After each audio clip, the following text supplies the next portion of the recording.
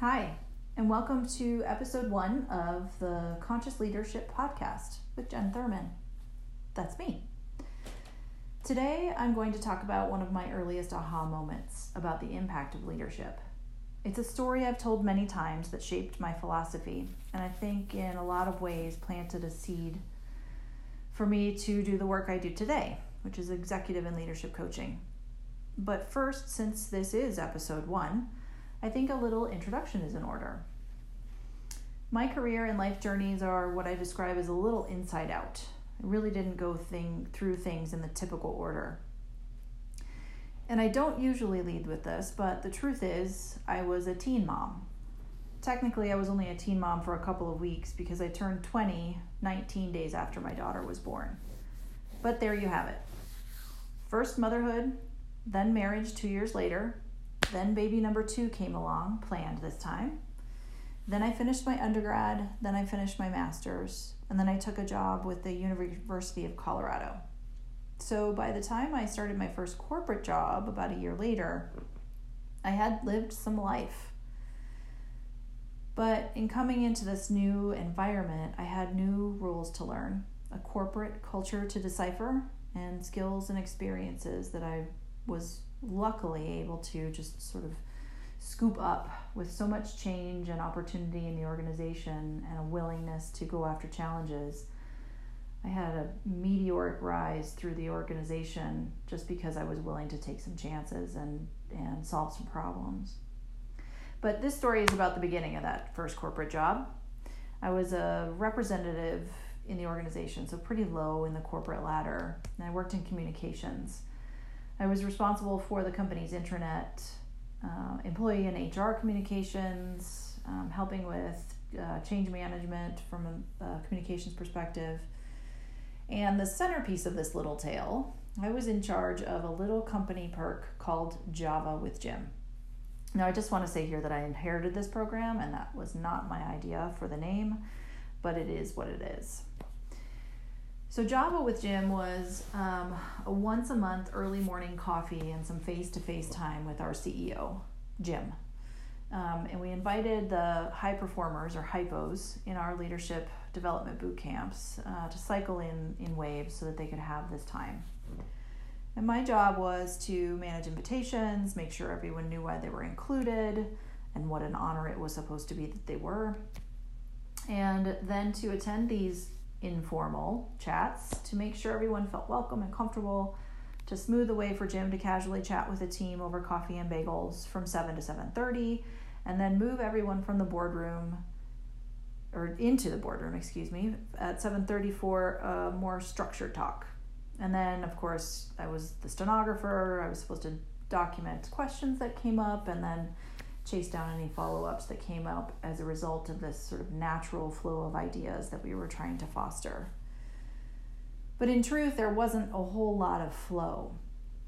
Jim was a formidable presence, tall and imposing, with a towering intellect and this booming voice, which are not in themselves flaws, but when you add to the fact that Jim seemed to loathe small talk and mingling, his impressive presence became downright intimidating.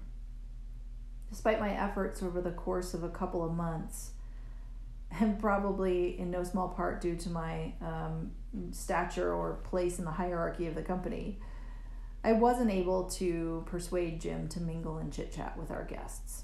So here's how it would go every single time. I would get there at about 6:45 to make sure the room was set, the food was out, and of course they always were. Jim's EA was a force of nature. And then I'd greet the attendees as they trickled in. I'd tap dance around, trying to get to know people, trying to calm their nerves a little bit, and more frequently try to calm my nerves a little bit, drinking coffee and clutching my notebook while sweating through my Oxford shirt. Then right at 7:29, the last possible minute of the mingling time, Jim would come in and pour himself a cup of coffee, bellow good morning to everyone, and signal to me that it was time to shuffle everyone into the boardroom for the more formal discussion. Then Jim would give the state of the company, same basic speech he gave every month, and then he would open for questions. Without fail, every single time, the same 3 questions got asked. Jim, what are you excited about? Jim, what keeps you up at night? Jim, what's on your bedside table? Jim was a voracious reader, and that's about the sum total of what people knew about his professional and personal life. So this was the first of my simultaneously self-conscious and enlightened lessons of leadership. For my part, I was nervous and insecure.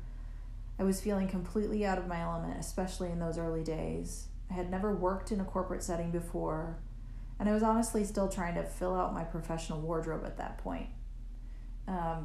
I was on a budget, and most of my clothes came from the Limited, if anybody remembers that, old store from your sort of teenage years in in your teens and 20s. And I happened to be also sporting a small diamond stud in my nose because I still thought that, and I still believe this to be true, but I thought that I could be the sort of edgy academic that was infiltrating the corporate life. But I was still new to the company, and I didn't understand yet the political dynamics, who had power and influence and who didn't. But I sure knew the dynamics were there. I could feel them in that room because generally the invitees were that director, senior director level, that mid-career pivot where people were trying to decide what was next for them and what the power brokerage looked like in and amongst the organization. And I felt awkward and uncomfortable in the cheap fabrics and the pinching in places cut of my clothes. And I just knew at any moment I was going to make a complete ass of myself by spilling coffee or stumbling over my words. I was so self-conscious, it literally physically hurt.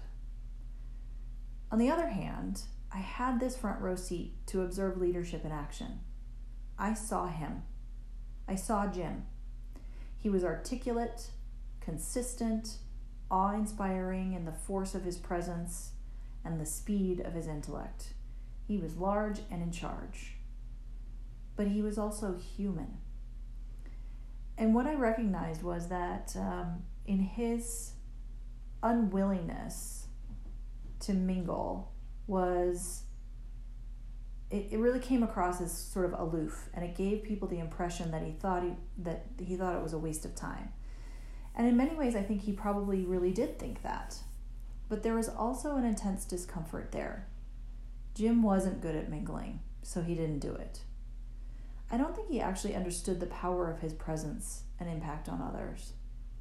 So while I was self-conscious and pinning my arms to my sides so no one could see me sweat, I also saw that Jim had some flaws or areas of improvement that, had he wanted to work on them, would have made an enormous impact in his ability to relate to and inspire the people in his organization.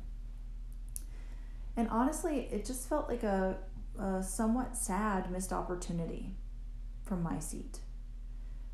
And I saw them too, those high performers, the anointed future leaders of the company, the golden children of telecom. And they fidgeted or scowled or laughed uncomfortably or looked at each other smugly. And they were all different coping mechanisms for the discomfort of being with a leader who, quite frankly, was a little bit frightening. I saw the desire for recognition, for access, for time with the most powerful man in the company. I saw their faces light up when he acknowledged them, and I saw their faces fall when he disagreed. They were human too. So why do I share this? First, I think the idea that we check our personal selves at the door when we badge in is just silliness. We're all humans with dreams, challenges, complex lives, and emotions. And those dreams, challenges, complex lives, and emotions shape our perceptions, our responses, and our ability to relate to others. So that's that. We're all human. Second, I share it with you because I think there's value in knowing that even the most successful, powerful, influential executives have room to grow. As leaders in our work, in our family, in our communities, Our first job as leaders is to define a vision and bring it to life in the hearts and minds of the people around us. The second is to work with people, and inspire them to bring that vision into reality. Leading isn't about strategy, tactics, or tasks. That's management. Leadership is about people. And the more we understand that, the more I think that we can spend time developing our skills of compassion to increase our impact and inspire others. So, if you take nothing else away from today, I hope you'll remember these two things. 1, we're all human, no matter how powerful we become. And 2, improving our ability to relate to others is the most important leadership skill there is. And if you needed a bonus lesson for today, I would guess I'd give you this. Invest in comfortable, quality-made, well-cut, professional wardrobe staples. Because when things heat up, at least you won't be thinking about the seam of your shirt digging into your armpit. Thanks for listening. I hope you had some fun. If you did, I'd love it if you'd share this with your friends. Be well.